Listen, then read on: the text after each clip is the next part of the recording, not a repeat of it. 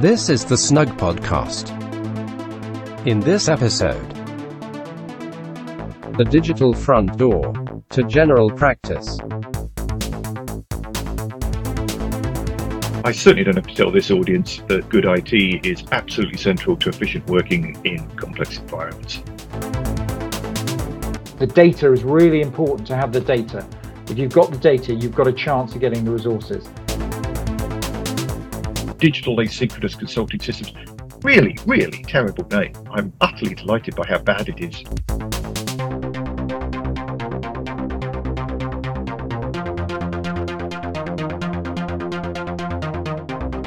Hello, you're very welcome to another Snug podcast, in which we explore the numerous ways in which we can use technology and information systems to provide better healthcare.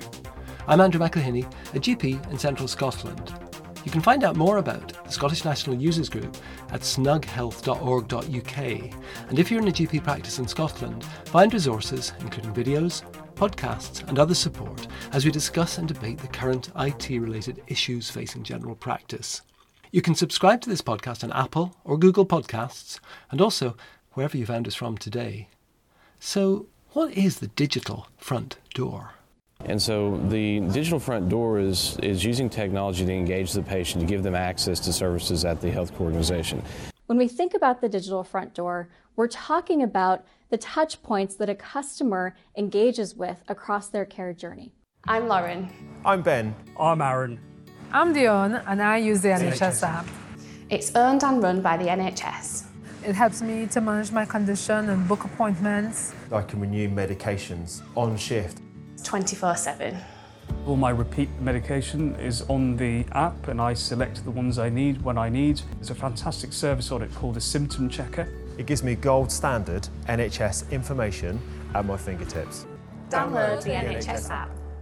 That clip is about the NHS app, which has been introduced in England. Patients in Scotland don't have that. We do have NHS Inform. It doesn't yet provide as many options as the NHS app does, but it's definitely looking in that direction. Telecare is available from all 32 local authorities, and the self-check tool can direct you to your local area. In a nutshell, it is access to help at the press of a button. But for most patients, the first port of call when they're looking for healthcare is their general practice. Unfortunately, that usually involves trying to get through on the telephone. Your call is important to us. Please press hash to continue. Your call has been placed in queue. Our call center is now closed. There'll be short wait. Your call is important to us. Your call is important to us. Yeah, we all know how rewarding it is being in a telephone queue. So, increasingly, GP practices are using their websites to provide the sorts of services the NHS app brings together, like being able to book appointments, order repeat prescriptions, check symptoms, and get direction to the best source of help. At the May Snug Members' Day, many of these sort of new developments were discussed. Today in the podcast, we're delighted to have some highlights from two of the most interesting sessions. First, we hear from Matt Houghton. Matt is a GP in England with a number of different roles, and he described how GP practices in England have coped during the pandemic. He was introduced by David Cooper. So Matt is a GP down in Clevedon, between Bristol and Weston-super-Mare, and he has many other strings, GP clinical research, specialty lead and clinical divisional lead for the National Institute for Health Research in the West of England, RCGP Severn, faculty co-chair. He was the previous medical director for various RCGP projects and a clinical advisor for NHSX. So I will hand over to him. Enjoy. Thanks, David. Really appreciate that introduction, and thanks for inviting me. I would like to recognise the huge impact and the work that all practices have put across the UK. In Scotland, you've had your own challenges. You've still got ongoing challenges, particularly. Matt described how general practices now make a lot more use of remote access, have a lot more webcams, and how, in particular, e-prescribing and asynchronous consulting have taken off. There are a lot of similarities to what has been happening in Scotland, but also a couple of key differences. Pre-pandemic, we had remote access of about 2 people who were interested in remote access, but very few people really doing that other than people trying to catch up on paperwork. And now we've got at least 30 people with remote access. We now have 8 laptops externally. We didn't have any webcams when we started. In fact, I managed to buy the last 3 webcams from PC World when we were up against fighting with businesses also trying to get webcams. But when we started the pandemic, we just managed to get 3 webcams. Now we've got 24. EPS, electronic prescribing, shot up through the roof. We moved everything to EPS, and we've moved a lot of people onto repeat dispensing. And our Accurix users, Accurix has proved to be one of the things in our practice which has really helped us, as David was saying about asynchronous consultation, being able to engage with patients with SMS messaging, with text messaging, with photos, getting photos back, and also doing video consultations. Because we were able to use our phones and it wasn't giving our phone numbers away using this system, it allowed us to use video consultations without webcams. So it's a really important tool in managing the early days of COVID. This was a dashboard. When we first started, we had dashboards every day. I'm sure you had similar things. And this was, we had everywhere we started collecting data. We started having daily sit reps, and then there were PCN sit reps, trying to work out where the problems were and how we could tackle it. And this was instigated by our practice manager. And every morning we had an 7:30 to 8:30 briefing on what was happening, because it was changing at such fast speed as we reacted to try and keep patients and our staff safe.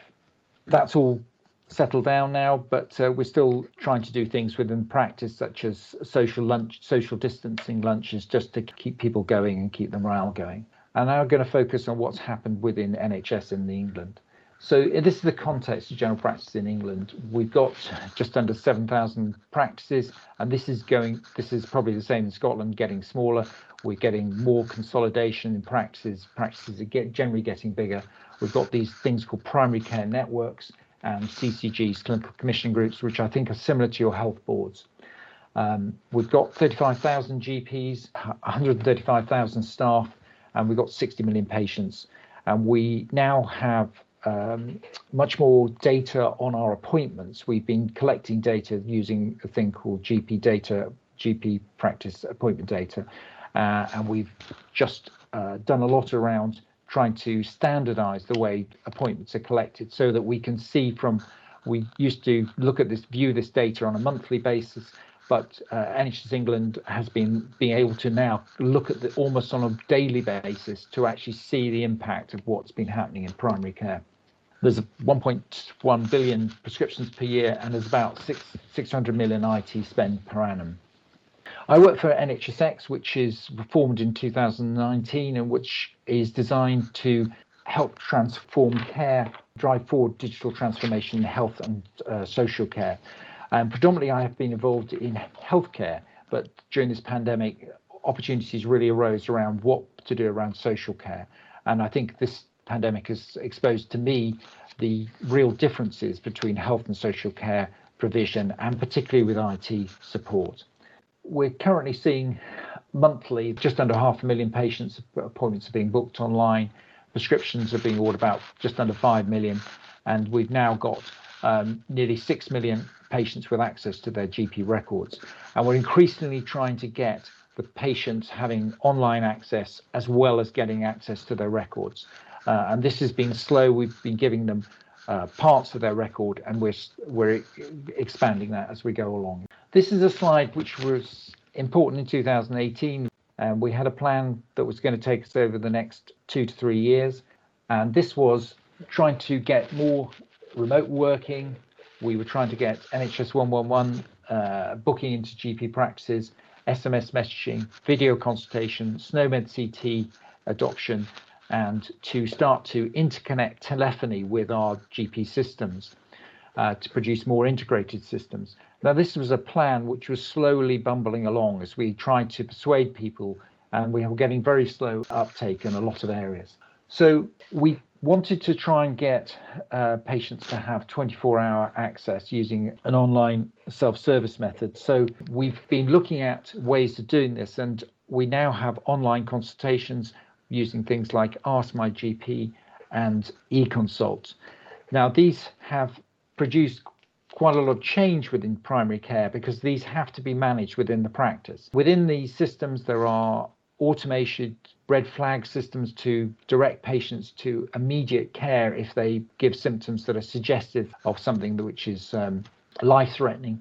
But they also direct patients to information elsewhere that they may be able to find help from, but as well as being able to allow them to book appointments. Now, there's a lot of controversy going on about this type of systems because how practice manage this, because it does increase the access to primary care, and how practices can adapt to that is going to require a lot of thinking and configuring practices. So we've been trying to signpost patients to the most appropriate care, which is obviously sometimes general practice, but we have a lot of help from our pharmacists locally, and also using the right person within the primary care team, so that we've got, or have often got our first contact physiotherapist, or our pharmacists can often help the patient first. And that's not always the case, and that may need to be escalated to the GP, but trying to ensure that all members of the team can see the most appropriate person, getting the patient to the right person has been the way we've been trying to ensure these digital systems work. So now in April, we've had over 500,000 online consultations per week in April this year. Electronic prescribing has universally been rolled out, and we're trying to move it also into secondary care. We've got video consultations, about 27,000 per week in April 2001. The amount of video consultations is slowly going down. It's available everywhere, but actually people are either doing phone calls with photos if needed, or then changing that to face-to-face. But the video consultations, which were massively used last March and April, have started to reduce. We've got a lot of people working at home. We've had 40,000 laptops deployed across England. We've tried to ensure that not just the GPs. So lots of familiar sounding experiences in England to what we've seen in Scotland. An increase in online consultations, fewer video consultations with patients compared to last year, but lots of telephone, and a recent increase in face-to-face appointments. Lots of clinical photos to deal with, and a lot more remote working than ever before. But doesn't the move to online services disadvantage some patients, like the over 65s? So some of the myths that have come up is that a lot of over 65s are able to use the online services, which has been surprising to us. That's not to say that all over 65s can use them, and we recognise there's a large number of people who may be digitally excluded. But this is important to recognise that people over 65 are using it, and we have to make sure that we enable them to use it. These are the new ways of working, which I think a year ago, none of us had much experience. I think the remote working, we've seen that being very useful for our shielding members of staff. We had a lot of pregnant members of staff who, towards their pregnancy, shielded at home. We have staff members who were perhaps having to shield because they had a family member who needed to shield. So remote working has really been helpful in ensuring that the practice kept going and kept practices going. It's not ideal for lots of things. The remote workers need to be supported. They need and check-in from lots of people. It's not ideal, but it has kept us going. Online meetings, I'm sure you're all zoomed out, and there is fatigue with these meetings, but they have kept the communication going, and also many meetings keeping our transportation time down to a minimum. So whereas before, if you were attending meetings outside the practice, you could leave us a whole afternoon. Now you can just do a quick meeting and then continue to do clinical work. And home working, well, it's worked for some people, it hasn't worked for everybody. And I think I have to remember, a lot of members of our staff don't particularly have large homes. They may not be able to work from home and may find home working very difficult. But for a lot of other people, it's been very useful. Other areas that we are interested in is trying to do video consultations with more than one person. So it's been quite interesting to do, for instance, best interest meetings for people with learning disabilities, where we've been able to link the person with an advocate and ourselves to have a 3-way or 4-way meeting. And that's been quite interesting to get synchronous communication using video consultation. We've also started some video group clinics around chronic disease, inviting people in to discuss diabetes or chronic obstructive pulmonary disease.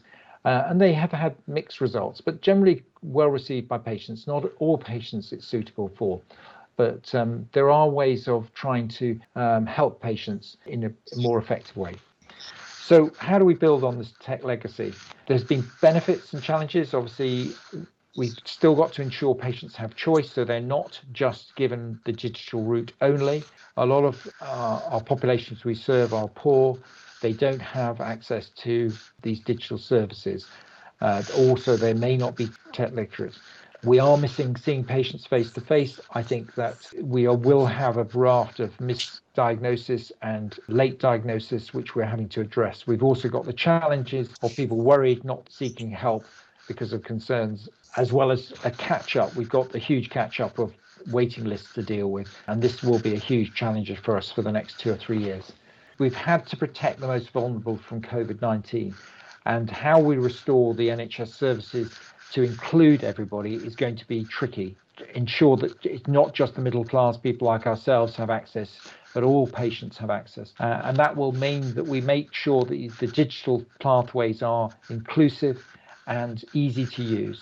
We also need to make sure that we get our preventative programs back up going for those at risk. We've got the problem of supporting people with mental health issues, which are surfacing to be huge. We do need to strengthen our leadership and accountability, and we're also trying to ensure the quality of our data set so that we can make decisions based on good information. So in terms of recovery and restoration, what is it we want to keep? I'm sure you've got your own ideas about that. Obviously remote solutions, but it cannot just be for remote solutions. Triage of access requests, things like online e-consults and Ask My GP, they have real benefits of directing patients, but they may get misled.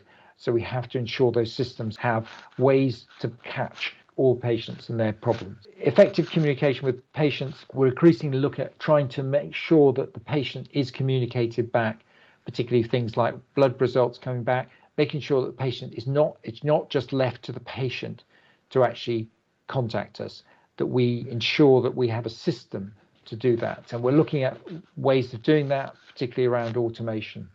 We do want to keep electronic prescribing. It's been absolutely essential for us in primary care, and we really want that extended to secondary care. Online presence, we have been working on this and trying to provide guidance for practices to ensure that they have the best website possible. We've got some good guidance on the Future NHS Workspace, which I'll give you details later on if you want to go on there to have a look. And the digital primary care is well worth a look for things that we're doing in England. We are starting to increasingly have staff working across the primary care networks. For instance, our first contact physiotherapists and our social prescribers. And we need to ensure that they've got enough IT equipment to support these clinicians. They work across practices. In fact, these clinicians working across practices actually have really good ideas about what other practices are doing well. And they've been invaluable source for us to actually pinch ideas from other people. Technology has played its part, but transformation has been the key. It's okay to have the technology. It's people in the practices like yourselves, like the nurses, the managers, that can see the potential of that technology and how it's going to work in your practice. That's the real key. So that's the end. Thank you very much for listening to me. This is just a run through of what's happened in England. I'm sure, and I know in Scotland you've had particular challenge and you've responded magnificently, and I have to thank everybody in your own practices for doing their share of shouldering the burden of COVID. And we're not through it yet, but I really hope we will all meet together again. Okay, thank you very much. Thanks, David. So the digital front door provides an alternative way for patients to access their GP practices rather than trying to get through endlessly by phone. How much will this increase demand? And will it terminally overload an already struggling and underfunded system? Ramaya Matthew asked this question in the BMJ in May, and there's a link to that in the episode notes.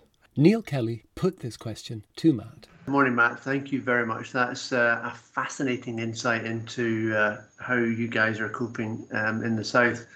I was interested to read a comment piece in the BMJ at the weekend from Ramya Matthew, which really raised the access and the floodgate of demand that's being opened by opening up digital approaches to general practice. And I just wonder how you're thinking that we tackle or deal with some of that in terms of modulating that demand or just recognizing that we have to get on with it and deal with it. It's a really good question. It's a really interesting piece, actually. And there's a debate going on about whether you make total triage, everything total triage or not. And I think that's for the profession to decide. I personally would not like that solution. I think that it would be, personally, I would like a solution where this is one way of managing it, that there are many routes for patients to contact the practice. The issue is predominantly around the weekends, I think, because the weekends people are putting in large amounts of consultations. They've got time to fill those in, and the poor practices on a Monday are having to deal and manage that and spread that load over the week. And we haven't got a solution for that. One of the things we've been looking at is putting in resources on Sunday evening, trying to deal with that so that the Monday isn't quite as bad. But we still need to look at the demand and manage that demand rather than just knee-jerk to that. We are still trying to manage that by trying to get some more data and model it. David Cooper has spoken in a previous Snug podcast about his practice's extensive use of e-consults, and he asked if Scotland might benefit from a unified approach to the provision of online services.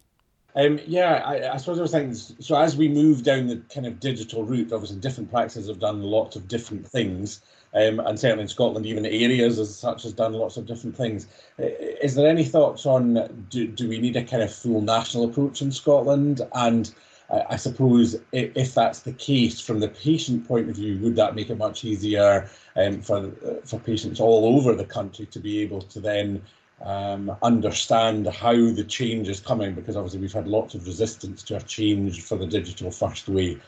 What are your thoughts about that?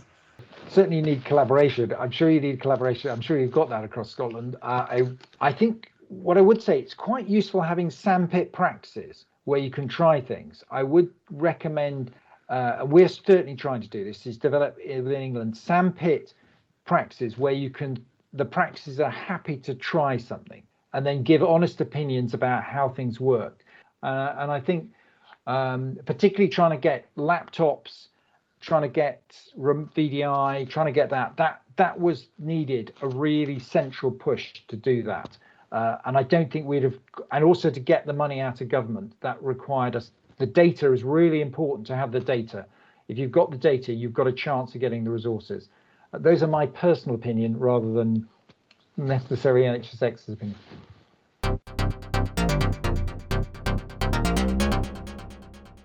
The next workshop we're going to hear was hosted by Andrew Cowie, a GP in Dundee and the Deputy Chair of the SGPC.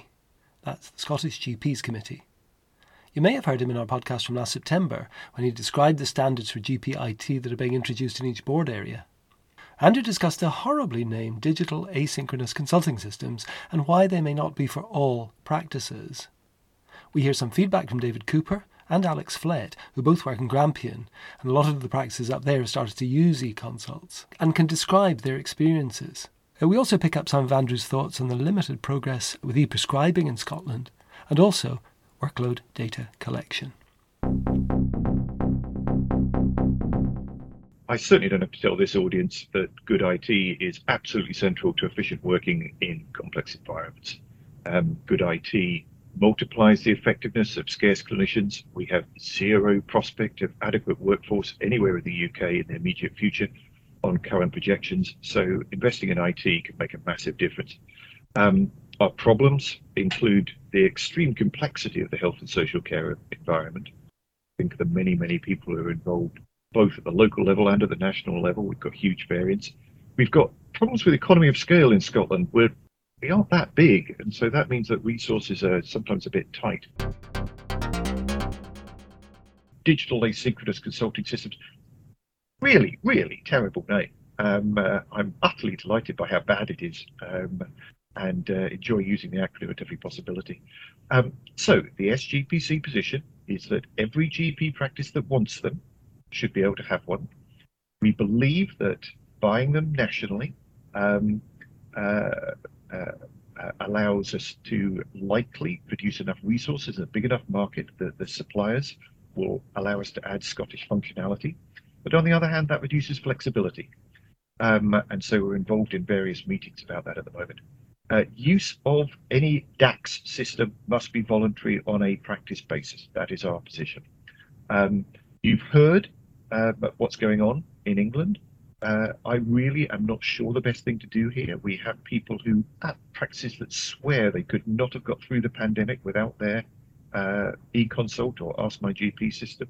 They found it incredibly valuable, and they think we should be getting it Scottish specific, improved, implemented everywhere.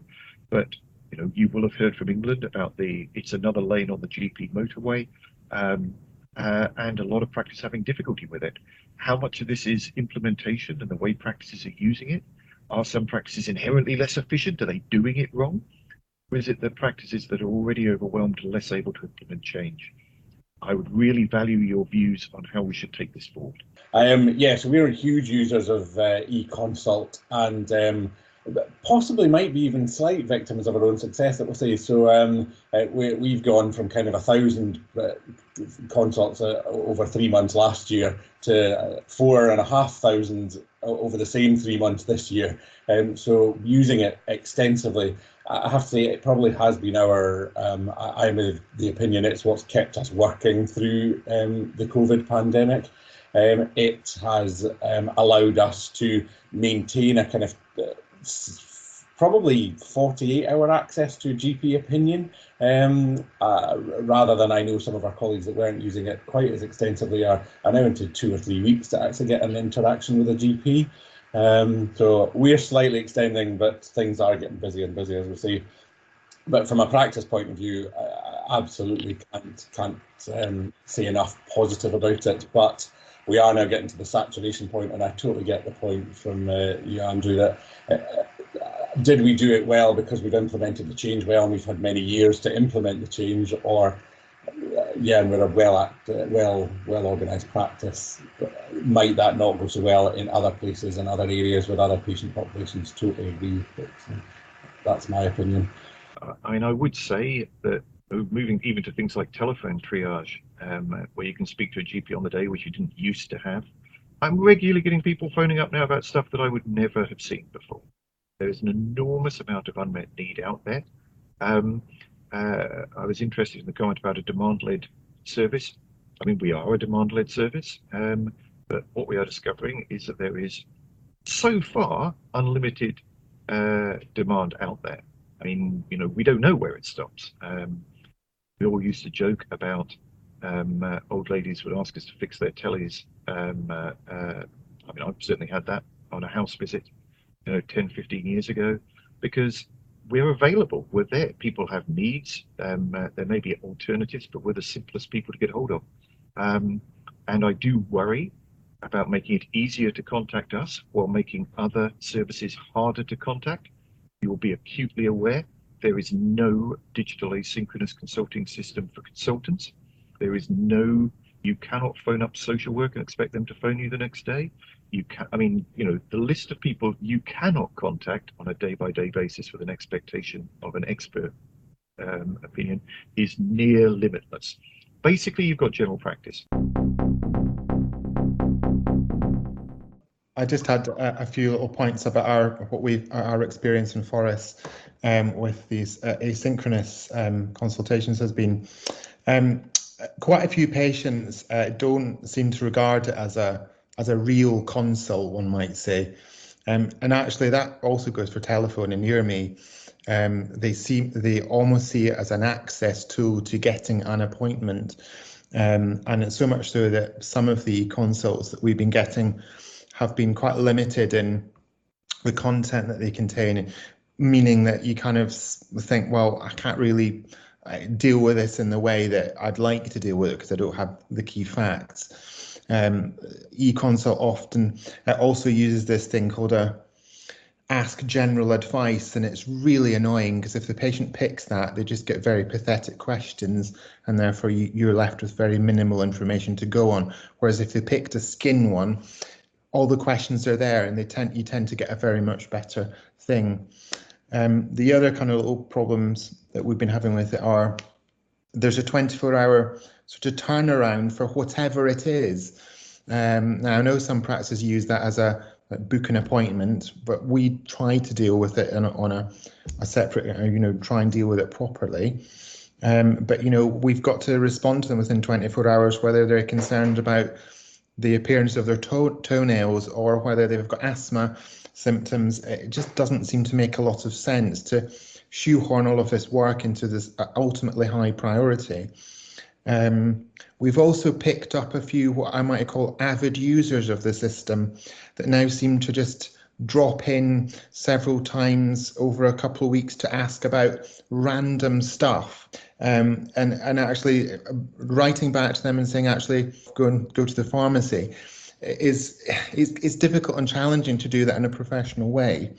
The other, just one little point, we've discovered that the system has a number of sort of red flag sort of detection things, which I think patients, much like when they try to get a sick note out of us, they tend to up the ante with their symptoms, and they think if they rack the sliders to the farthest position, they're guaranteed to get an appointment. But of course, all that happens is the system kicks them out and says, call the surgery or go to A&E or whatever, and then it becomes a bit pointless. Electronic prescribing, this is huge. Now, this was when we were negotiating the contract in 2017.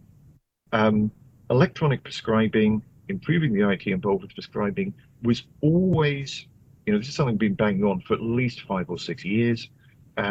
We believed that one of our problems was that budgets and resources were not aligned.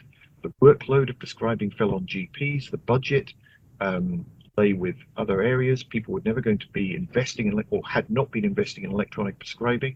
And we believed that until boards had the work to do, they wouldn't, be interested in investing to make prescribing easier and more efficient. That's partially true, but it has taken a lot longer than we thought. There has been enormous resistance from community pharmacy. I don't think anyone would disagree with that.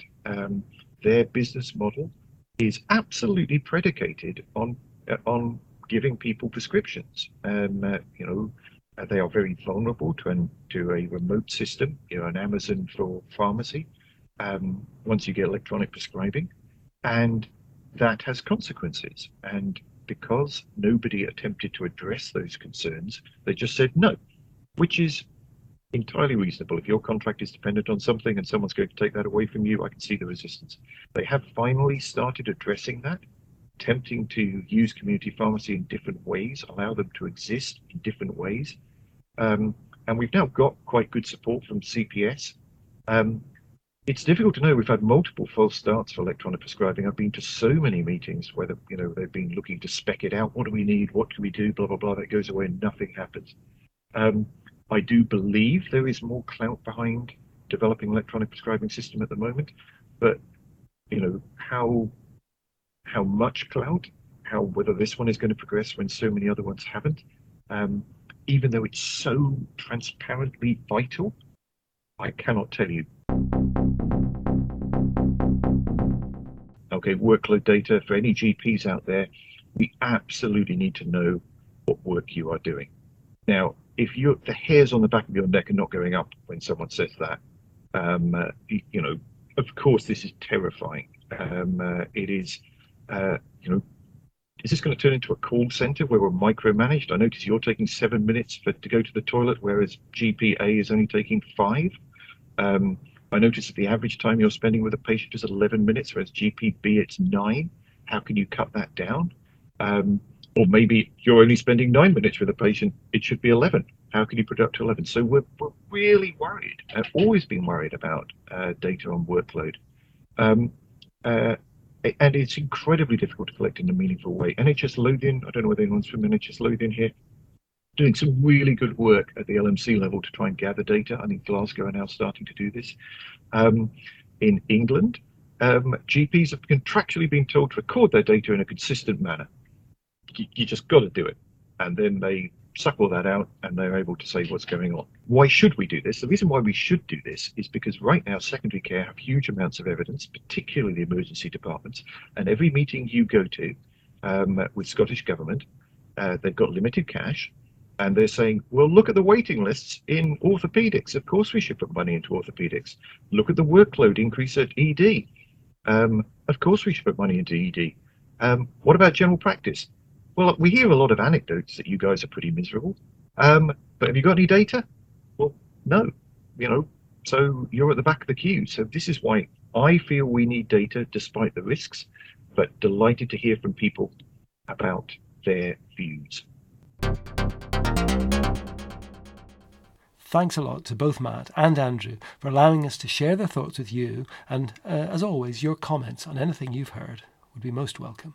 If you paid close attention, you might just have noticed that both of our speakers covered fairly similar themes from their slightly different perspectives, noting that there have been many benefits from our increased use of digital GP services, and also some very real problems, including not knowing how great the demand for healthcare will ultimately be.